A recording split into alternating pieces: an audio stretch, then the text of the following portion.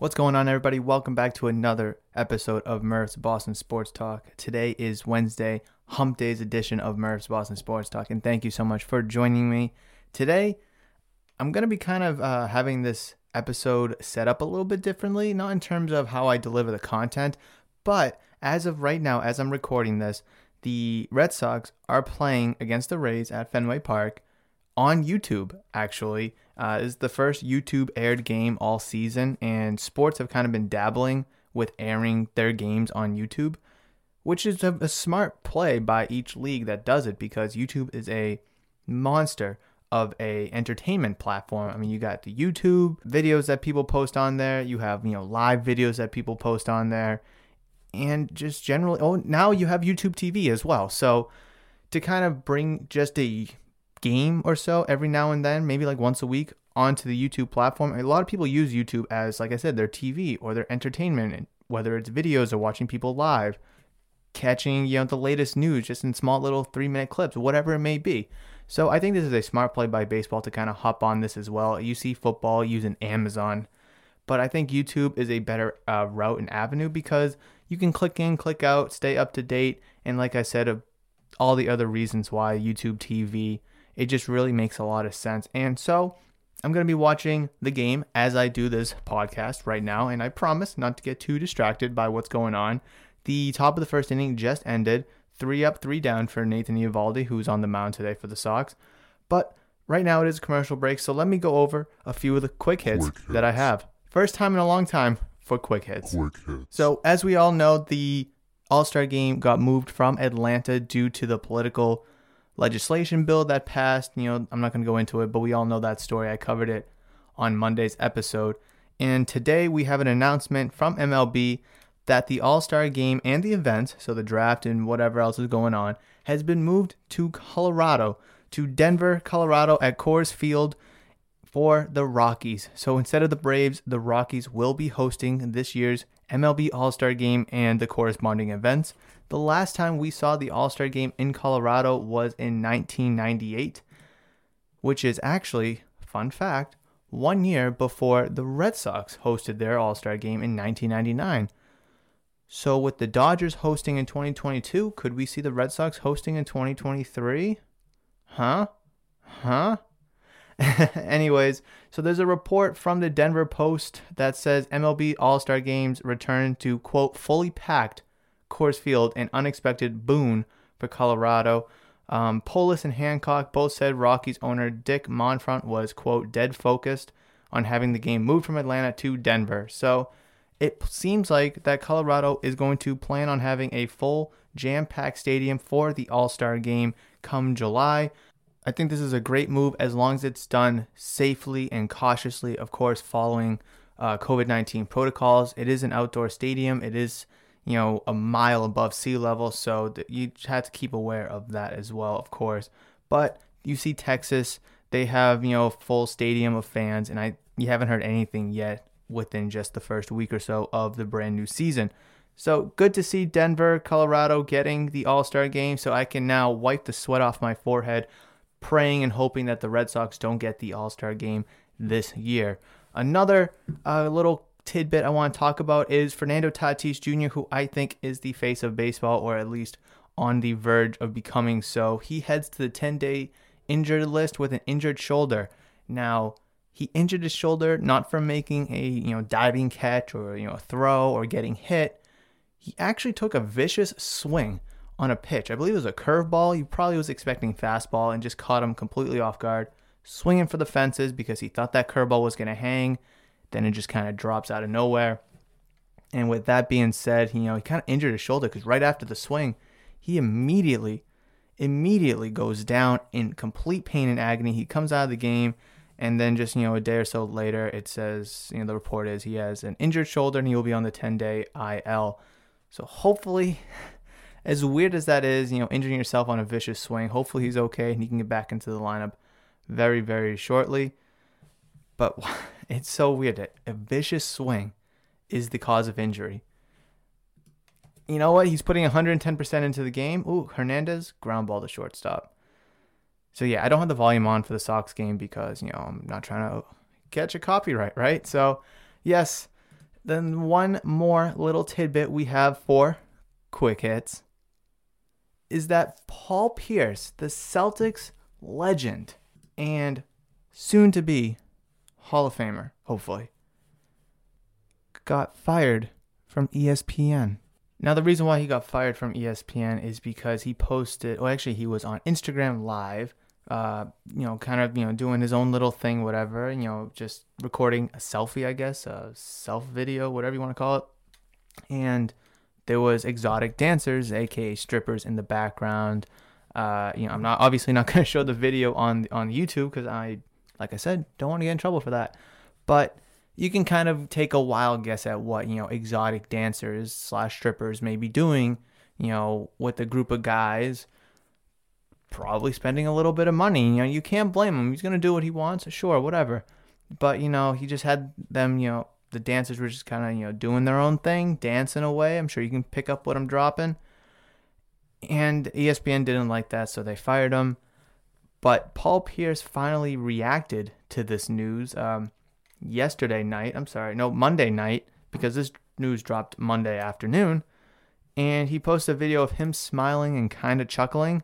And in the tweet, it says, "Big things coming soon. Stay tuned. Make sure you smile. Hashtag trust shall set you free." Interesting response and reply to you getting fired for the biggest sporting network in the world. But you know what? If there's big things coming, then let's see those big things coming, right? Let's see if a couple strippers twerking their ass was worth big things, as he likes to say. But those are the quick hits that I have for today. Let's check on the Red Sox. And speaking of the Red Sox, that actually transitioned to my next point about the Red Sox in general. So I do kind of want to brush upon the game that Kim and I went to on Monday. It was a great game. They won 11-2, and it was super entertaining. Holy crap, but it just sucked so bad that it was cold. It was freezing. It was supposed to be low 60s, upper 50s. Meanwhile, it was just freezing. Oh my God, the wind didn't help. The cold, brisk air just did not help at all. Nonetheless, it was a grand old time to watch the Red Sox get their first win of the season in exciting, electric fashion. I have part 1 of my Boston and Red Sox game vlog up on YouTube right now. Definitely go check it out. I will link that into the description of this YouTube video once the YouTube video of the vlog, the YouTube video of the podcast, is up and live. Definitely go check it out. It was a grand old time. Trust me, plenty of funny moments. And if you like that stuff, definitely go check it out if it's for you. If not, then it's okay. I won't be hurt. Speaking about the Red Sox, I do kind of also want to talk about last night's game where they were losing for the majority of the game, 1-0, 2-1, 3-1, whatever it may be.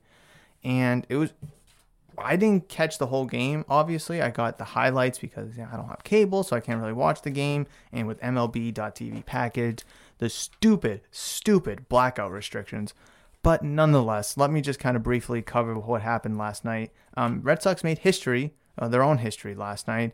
And with that history, for the first time in 67 years, the Red Sox came back from deficits in the 9th, 11th, and the 12th inning to eventually win a ball game.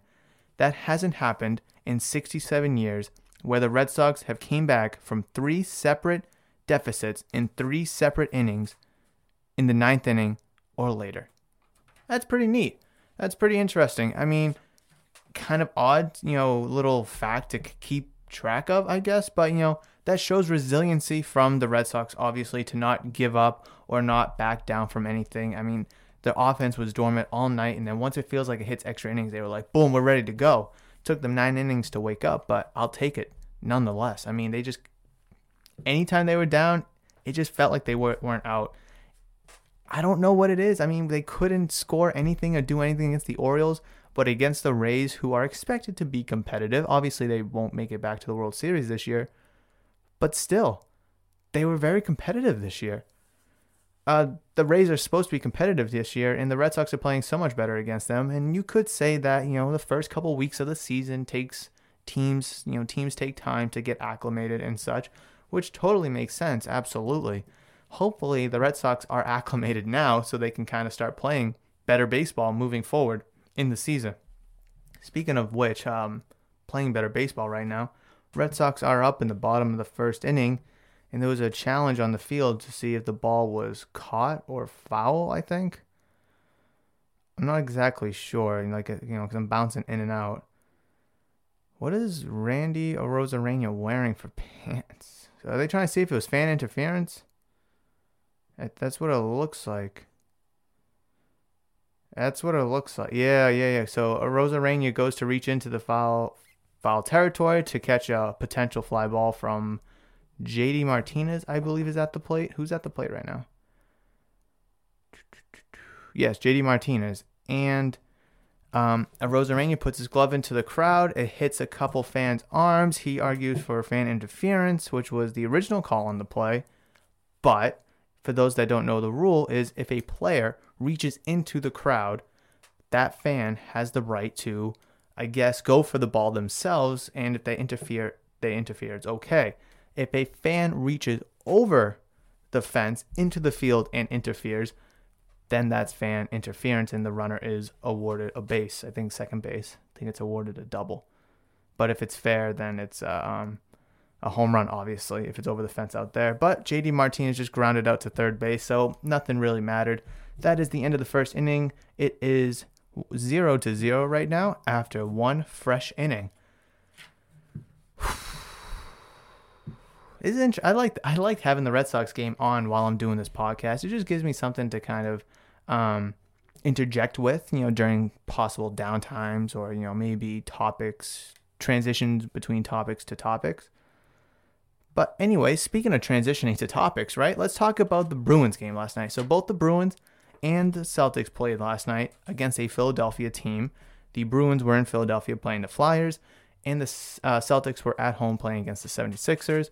We will talk about the better game of the two, which was the Bruins 4-2 win over the Flyers. Crucial win. I'll get to that in a second. But let's talk about Jeremy Swayman. So the Bruins had goalie Jeremy Swayman start his first NHL game. He is 22 years old, and he started in his first game last night, and I thought he played very, very well. So I got to a bar last night to get some food with Kim and a friend, and it was 2-0 Bruins at the start of the second. I was like, all right, perfect. We got a little lead, and get some food coming. We're going to have a good time. And then early in the second period, the Flyers scored 2 goals, and I think in like a matter of a minute, maybe 2. It was just like boom, boom, 2 goals, and instantly it was 2-2. It was like, what the hell happened, guys? I mean, obviously watching the Bruins, trying to have a conversation with some people, it was hard to kind of stay in tune. Plus the Celtics were going on, so I think I missed the first goal. And then the second goal, I see going, it's like, oh, what are we freaking doing? But nonetheless, Jeremy Swayman, besides that maybe couple minutes right there, was lights out. He played a phenomenal game. Let's see. He had 42 shots, and he saved 40 of them for a .952 save percentage, which obviously after one game, 2 goals, absolutely take it. I would like to see more of him in the future, hopefully in the near future, because he looked really good. I mean, obviously being a young goaltender, he has some things that he needs to sharpen up on, as does any young player in any league just about. But I think he has a lot of potential there. Now, obviously, do I want him or Dan Vladar? That's a conversation for another day I'm not going to get into. But I really like what I see. I mean, both the Bruins goaltenders, Halak and Rask, are due at their contracts are up at the end of the season. Are they going to bring one back? Are they going to bring them both back? Are they going to bring none of them back? And, getting some of these young goalies some playing time now will obviously give you some options for next season in terms of the goaltender's position.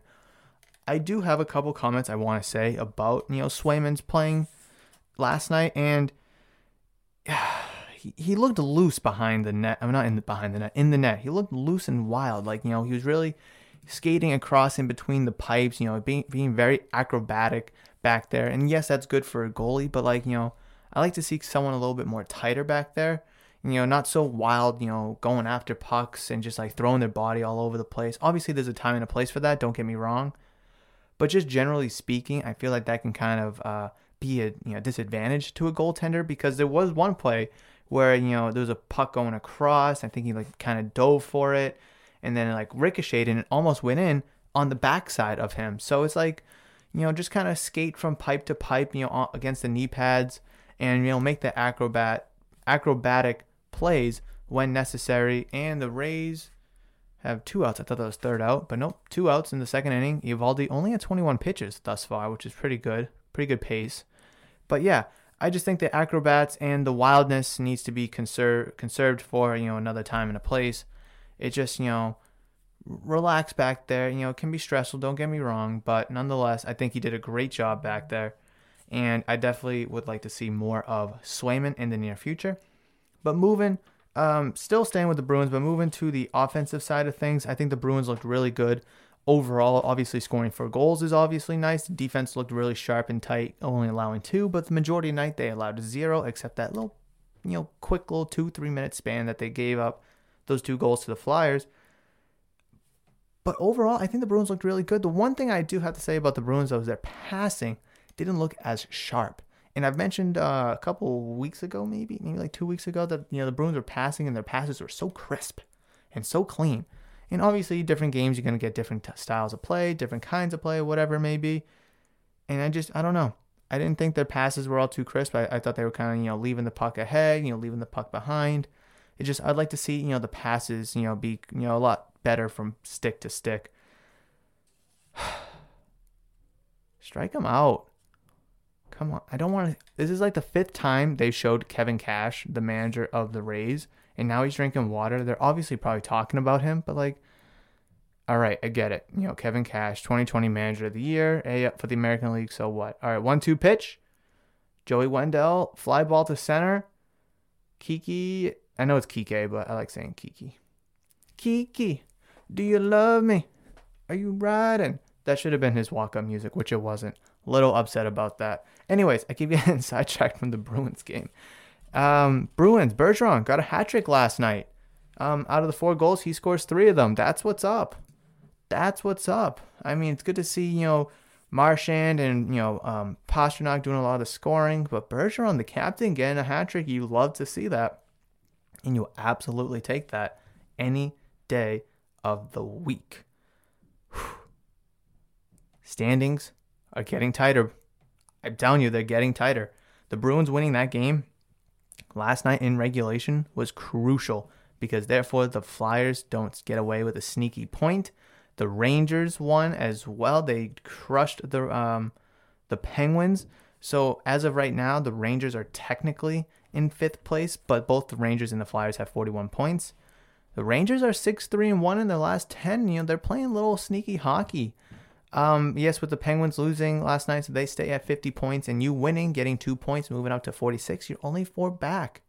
You're only 4 back from the Penguins, and you still have 3 more games to play. Your last 10, the Bruins are 6-2-2.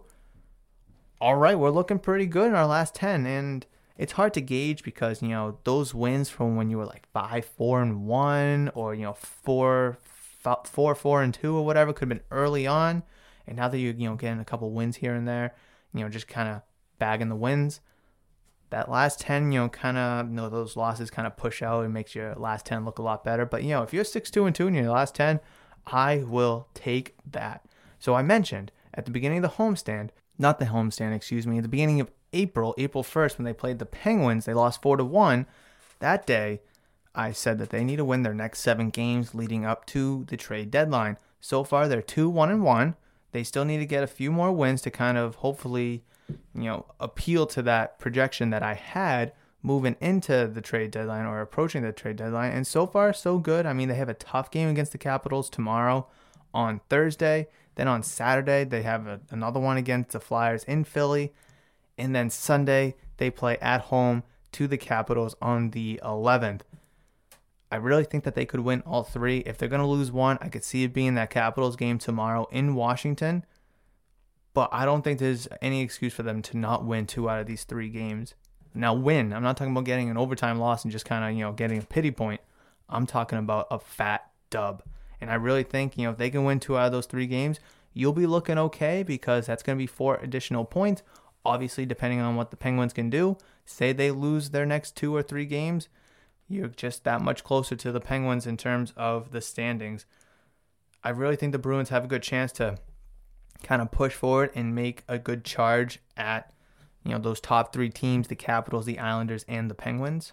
But if they can't win these next 2 out of 3 games, then should they even be talked about in contention for one of those top 3 seeds? I don't think so. But nonetheless, as it stands right now, I'm definitely going to enjoy that 4-2 win that the Bruins had. And I definitely want to take advantage of the fact that the Bruins are playing some pretty good hockey, I must say. I mean, they beat the Penguins 7-5. They lost to the Flyers in overtime. Ooh, jeez, excuse me. Still get a point there, and then they won 4-2 again last night, like I mentioned. So it's really going to be critical these next 3 games in terms of that 5-1-1 projection that I originally had for them at the beginning of April. But this is what it's all about, being a sports fan. Doesn't matter what sport, just a sports fan in general. You can pick a team, a league, whatever. But at this time of year, things are really hot and heated right now, especially for the Bruins. They can go on a hot streak and really get into it. They can go on a losing streak and just really be out of it. Bruins are deciding to, hop on that hot streak, and trust me, I am enjoying every second of it. But let's hope that, a couple wins here, can kind of push them forward a little bit and hopefully vault them into one of those top 3 seeds, because I don't think that 1 or 2 is out of the equation. I mean, the Capitals and Islanders share that at 54 points and you're at 46. That's only 8 points back. In hockey, it's not about wins and losses. It's about points. And if you can go on a good winning streak here, you'll get points and you'll get them fast. So moving forward, like I mentioned, you have the Capitals in Washington tomorrow, in Philadelphia against the Flyers on Saturday, and then back home for the Capitals on Sunday.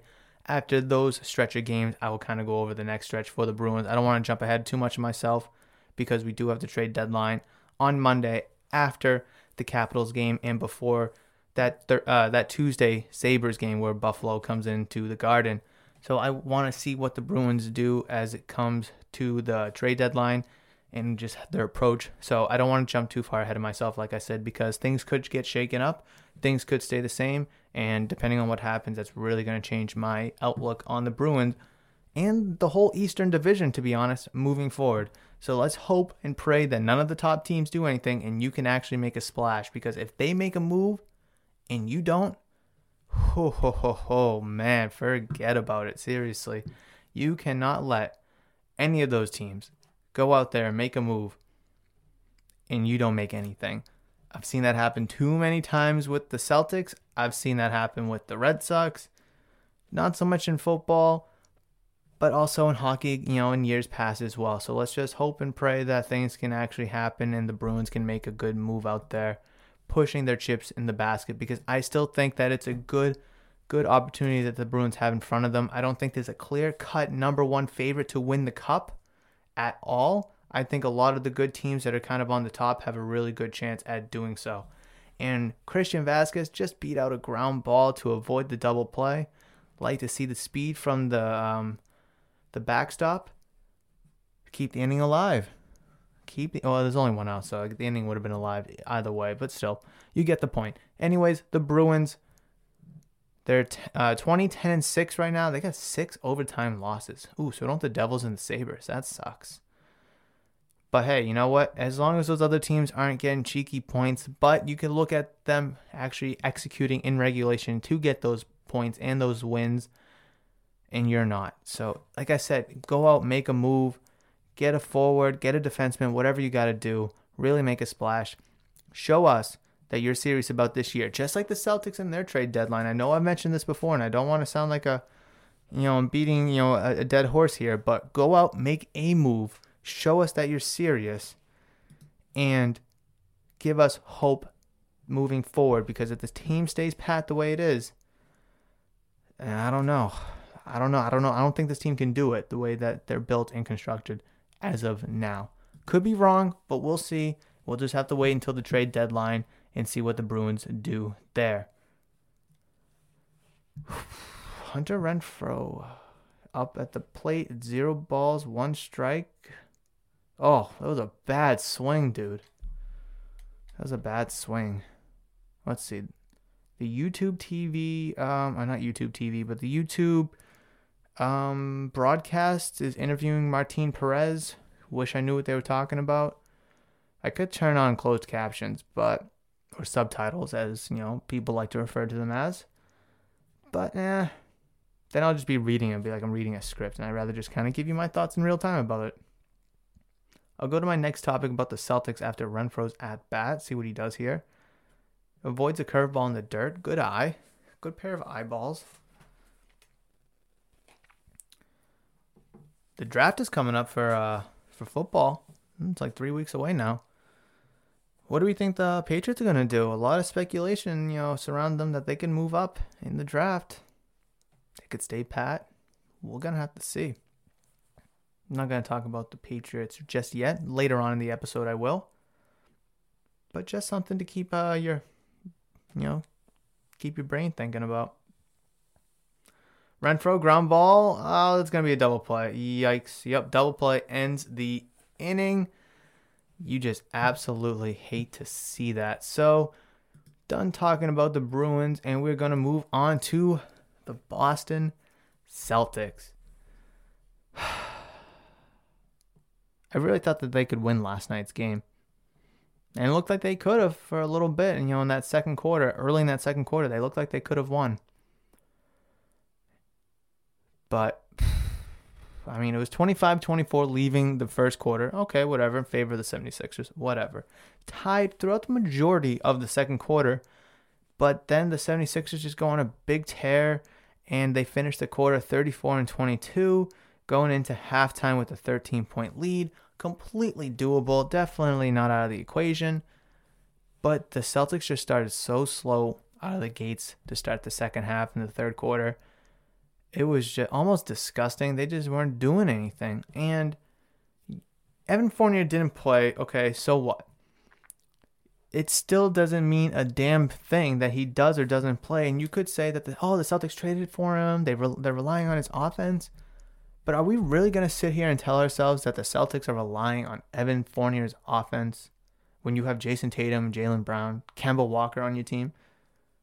I like the addition of Evan Fournier. I've mentioned that plenty of times on this podcast, but we're going to really rely on him to beat the 76ers. And now the 76ers are no laughing joke at all this year. They're one of the 3 best teams in the league, and they showed that last night that they are. But what about those other moves that you made to bring in Luke Cornett and Mo Wagner? Wagner, 0 points in 5 minutes. Cornett, 6 points in 15 minutes. Come on. Yes, I know I said just make a move. Show us that you're going to try and that you care and you're going to give this thing a shot this year to try to win a championship.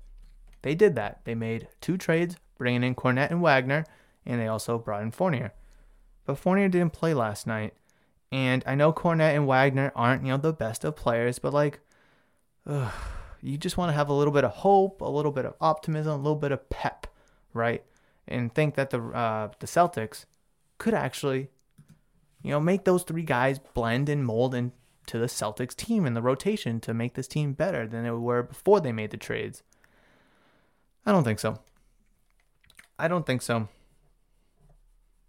And yes, Evan Fournier playing last night would have given us better scoring opportunities, or at least generated better scoring opportunities, sure. But you're at home in the middle of a long homestand, and you still can't beat the 76ers. And I'm not saying beating the 76ers is an easy task. It's not like losing to the Rockets or losing to the Wizards. Ooh, Bogey with a nice, barehanded grab to get the guy out at first. All right. I like to see that. But I don't know. Let's just take Tatum 20 points in 35 minutes, Brown 17 points in 33, Smart 14 and 36, Kemba 14 and 36, and everyone else with single digits. Let's look at the 76ers here. 10 points in 34 minutes for Tobias Harris, who's one of the most overpaid players in the league. Holy shit. Danny Green, 17 points in 24 minutes, 12 points in 36 minutes for Ben Simmons, and 35 points in 33 minutes for Joel Embiid. You can't guard him. It's just that simple. Who can? Excellent question. But still, that's just the difference there is, they have a superstar on their team in Joel Embiid, and you could argue Ben Simmons, sure, fine. Meanwhile, all you have is 2 all-stars. And you can argue Kemba's an all-star, not this year, but generally speaking, he's an all-star, sure. Jaylen Brown is supposed to be the next guy, and you can't go out and get 20 points in 35 minutes if you're supposed to be the next guy. And I'm pretty sure this game was nationally televised on TNT too. So you got to rise up to the occasion. Joel Embiid certainly did, and he's not afraid of it. But, I mean, let's look at the Celtics schedule here. They got the Knicks today, actually, at 7:30 at home. Need to win that. Need to win that for, standing-wise and just everything else that I can get into in a minute when I talk about the standings for the Celtics. Then they got the Timberwolves on Friday at 7:30, also at home. Got to win these next 2 games. You got to walk away with 2 dubs to get yourself over 500, not just at 500, but over 500. Then you go out on the West Coast to Denver, Portland, Lakers, and then back home, which I've kind of briefly talked about now, that West Coast trip. But let's just bring the picture smaller. We're looking at the big picture in the West Coast, but let's bring it smaller. Look at these next 2 games. Today, 7:30 against the Knicks. Got to win that game. Friday, 7:30 against the Timberwolves. Got to win that game. Now, that Knicks game is going to be tough because they're a good team this year. They got a lot of good young talent. I mean, they're right there with you in the Eastern Conference. Same exact record. Same 10 games behind first place. But you're only 2 games behind the 4 seed, who are the Hawks right now. Both teams are 5-5 in their last 10. Jeez, could this get any more identical? They're both on a 1-game losing streak, so there you go. But that you got to win that game. You really do, because you can't let them win, then you lose, and now you're just, a game behind them. But then the Timberwolves, there's no excuse to lose to the Timberwolves. They are the worst team in basketball at 13-38. I mean, you cannot lose. There is no excuse to lose that game. If the Celtics lose that game against the Timberwolves, I don't think I'm going to talk about the Celtics at all for the rest of the year, unless they can get to the 4th seed somehow. That might be the only way that I talk about the Celtics again. Because you cannot go out and lose to the Bullets, the Washington Wizards. You cannot go out and lose to the Cleveland Cavaliers. You cannot go out and lose to the Detroit Pistons. Can't lose to the Rockets. You can't lose to the Kings. You can't lose to the Timberwolves and still hope to make a playoff run. Come on. Straighten it out. Figure it out. And the Rays are threatening right now with the runner on second. 2-2 count. Who's at the plate? I didn't even see. Oh, Sasugo's at the plate. Come on, Eovaldi. Strike him out here. Strike him out. Strike him out. Strike him out. Blooper to shallow left center. Hernandez throw to the plate. Doesn't get him. Damn. Oh, MLB said, and we're on the board. Like 20 seconds before that actually happened. All right. Rays are up 1-0. Rays are up 1-0. All right. Top of the 3rd. Long game to go. Long game to go. But yeah, going back to the Celtics, man. You want them to do good. You want them to go out there and ball. And it's just disgusting that they got out onto a nice little start to start the year down, and they're like, 14-7 or whatever the hell it was. And now they're fighting for a playoff spot, and they're losing to the bottom of the barrel teams in the NBA. If you're not upset, heated, disgusted, and furious about the Celtics and what they could have been this year, then I have to put your fanhood for the Celtics in question. I have to. I'm sorry. Because if you were doing this podcast, whether it was with me or doing a podcast on your own, and you're not, blowing smoke about the Celtics, then, I mean, are you even a Celtics fan? Because winning is part of Boston sports. Winning in and Austin Meadows going to get a hit. Ooh, nice catch, Hunter Renfroe. Nice little sliding catch to end the inning.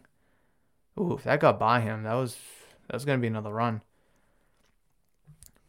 But yeah, I mean, Boston sports fans, we want all of our teams to win. They all should win because they're all very good. I mean, you look at the Red Sox last year. They sucked.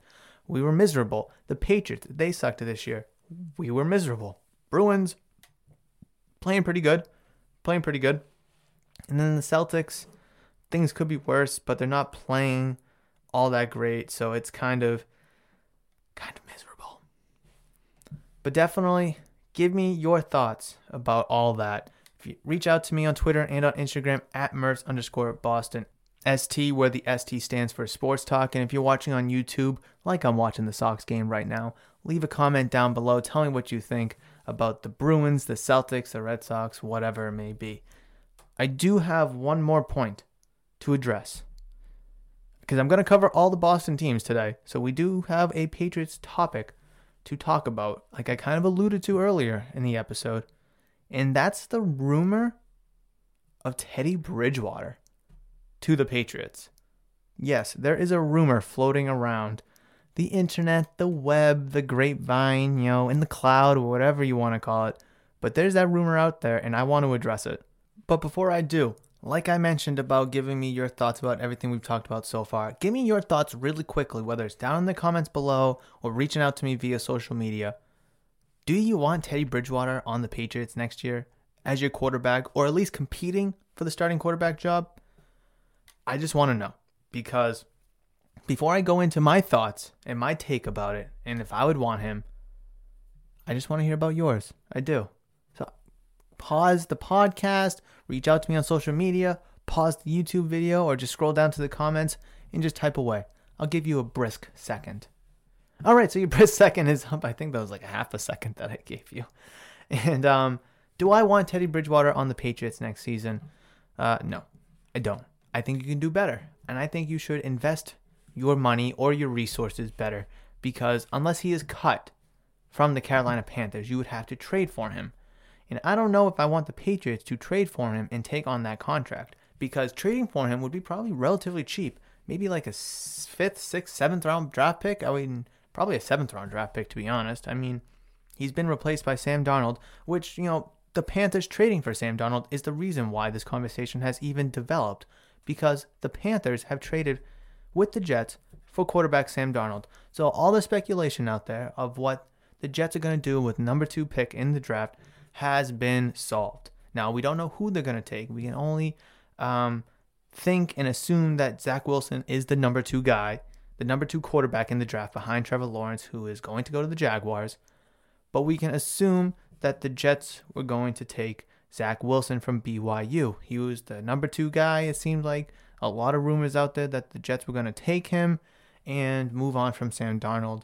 The question was, were the Jets going to move on from Sam Darnold?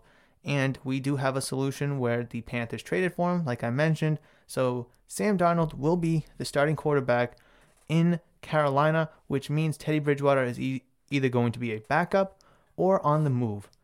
Now, in terms of 2021, the cap hit for Teddy Bridgewater as of right now in his contract is going to be $22.9 million, so almost $23 million. He signed a 3-year, $63 million contract before the start of the 2020 season. After a couple years in New Orleans, backing up Drew Brees, able to kind of, make a name for himself, kind of get himself back on track. When Drew Brees was out for a little bit in the 2019 season, he made 5 starts and he went 5-0. So, he can play. He's a good quarterback, but you also have to keep in mind that he had Alvin Kamara, he had Michael Thomas around him, Jared Cook around him. So it's like, how good is Teddy Bridgewater? So we were able to get that taste of how good he was last year, and he wasn't really that good. The Panthers went 4-11 last year. His record as the quarterback, I should say, for the Panthers in 2020 was 4-11. The team as a whole went 5-11.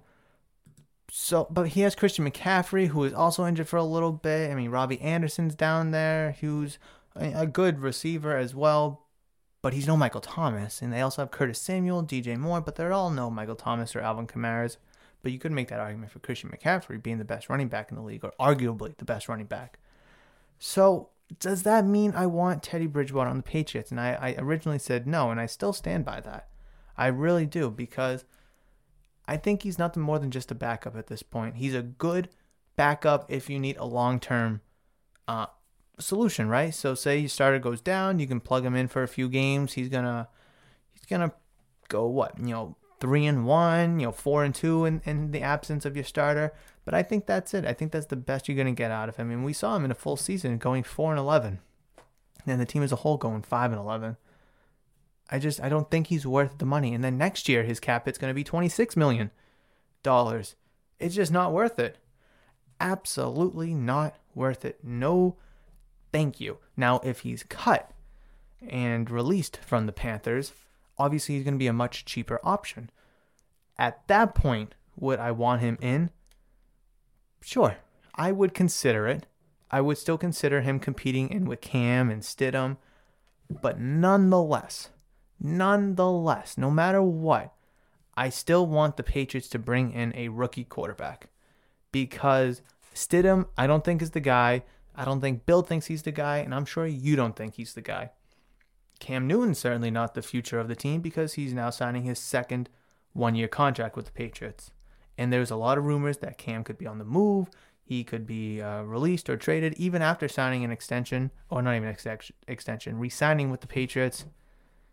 And I just don't think Teddy Bridgewater is worth that money. I mean, are you really going to pay more for Teddy Bridgewater to back up Cam Newton if Cam Newton's the starter? I don't think so. And I think now if you have Cam Newton on the team, I think a lot of people would rather have Cam Newton be the starting quarterback over Teddy Bridgewater.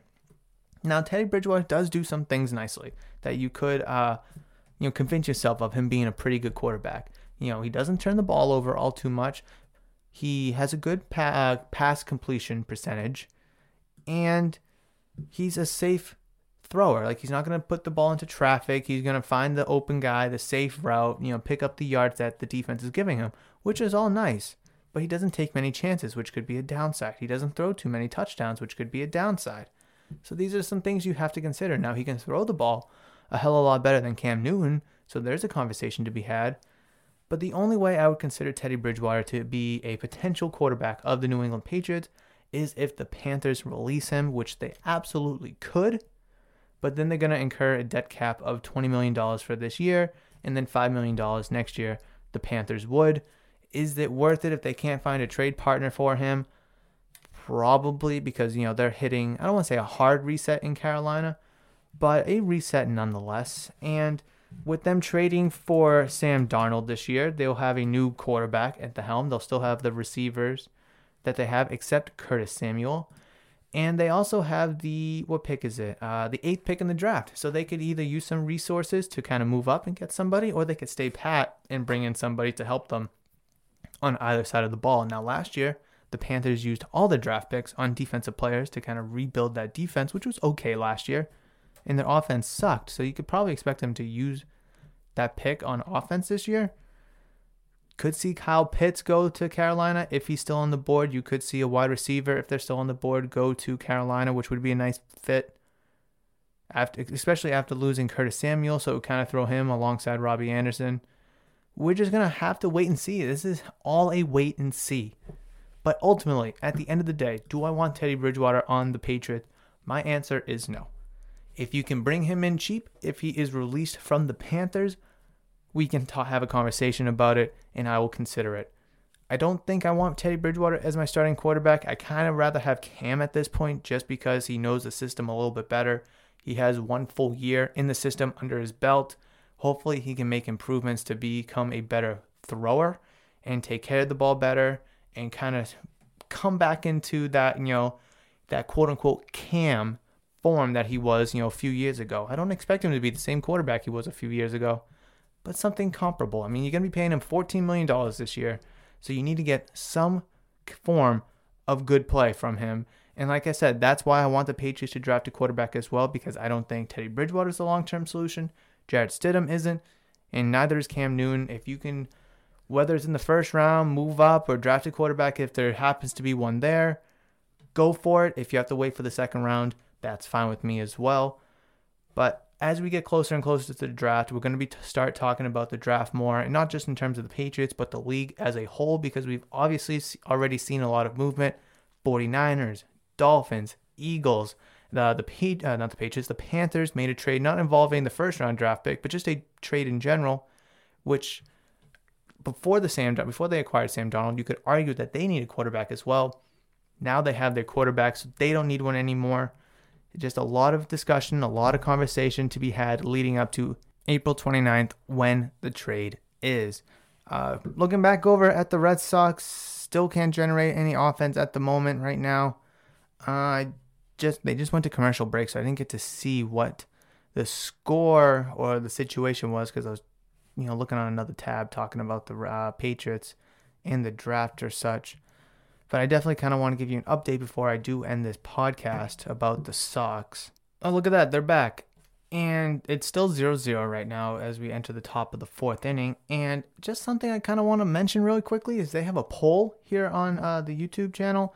The question is, who will win the AL Rookie of the Year this season? And the options are Randy Arozarena from the Rays, Wander Franco from the Rays, Jared Kelenic from the Seattle Mariners, and Ryan Mountcastle from the Orioles. Where's Bobby Dahlbeck? Is he not a legitimate option? I mean, obviously all four of those guys could win it, but the neglection to not put Bobby Dahlbeck when you're clearly airing the Red Sox, who just got the out at first base, making a nice stretch there, is, excuse me, Wander Franco's not even playing right now. So I just don't understand how you could throw him on there, but it is what it is. I'm a little disgusted right now, actually, with that. I can't see why he's not on there. He was Fox's fan prediction to win the AL Rookie of the Year. He's my prediction to win the Rookie of the Year. Hey, YouTube, MLB YouTube, you got to put Bobby Dahlbeck on there. I don't know if they heard me. Anyways, guys, thank you so much for joining me for this episode of Murph's Boston Sports Talk. I greatly appreciate every download, listen, and enjoyment from all of you out there. I cannot mention and stress it enough how appreciative I am. We are on our way to 2,000 downloads now. It just seems like yesterday or like a week ago we were at 1,000. Can't wait for 2,000. Just all the love and support has been absolutely phenomenal. So thank you so much. Whether you're watching on YouTube, listening on Spotify, Apple Music, Google, Amazon Music, whatever it may be, thank you so much. And like I said, if you're only listening on audio-only platforms, reach out to me on social media at Murphs_BostonST. Or if you're watching on YouTube, like I'm watching the Sox right now, reach out to me in the comment section down below. I'd love to hear what you have to say. And also, if you happen to be watching this this podcast on YouTube, please leave a like rating on this video if you enjoyed it. That would mean so much to me as well. But please enjoy the rest of your hump day, which is Wednesday today. The weather is so beautiful outside. It's so beautiful outside. And it's good to actually wrap up this episode so I can go outside and enjoy the beautiful, fresh spring air. Until Friday's episode, until the end of the week, guys, I will catch you in the next one. But as always, I love you. See ya.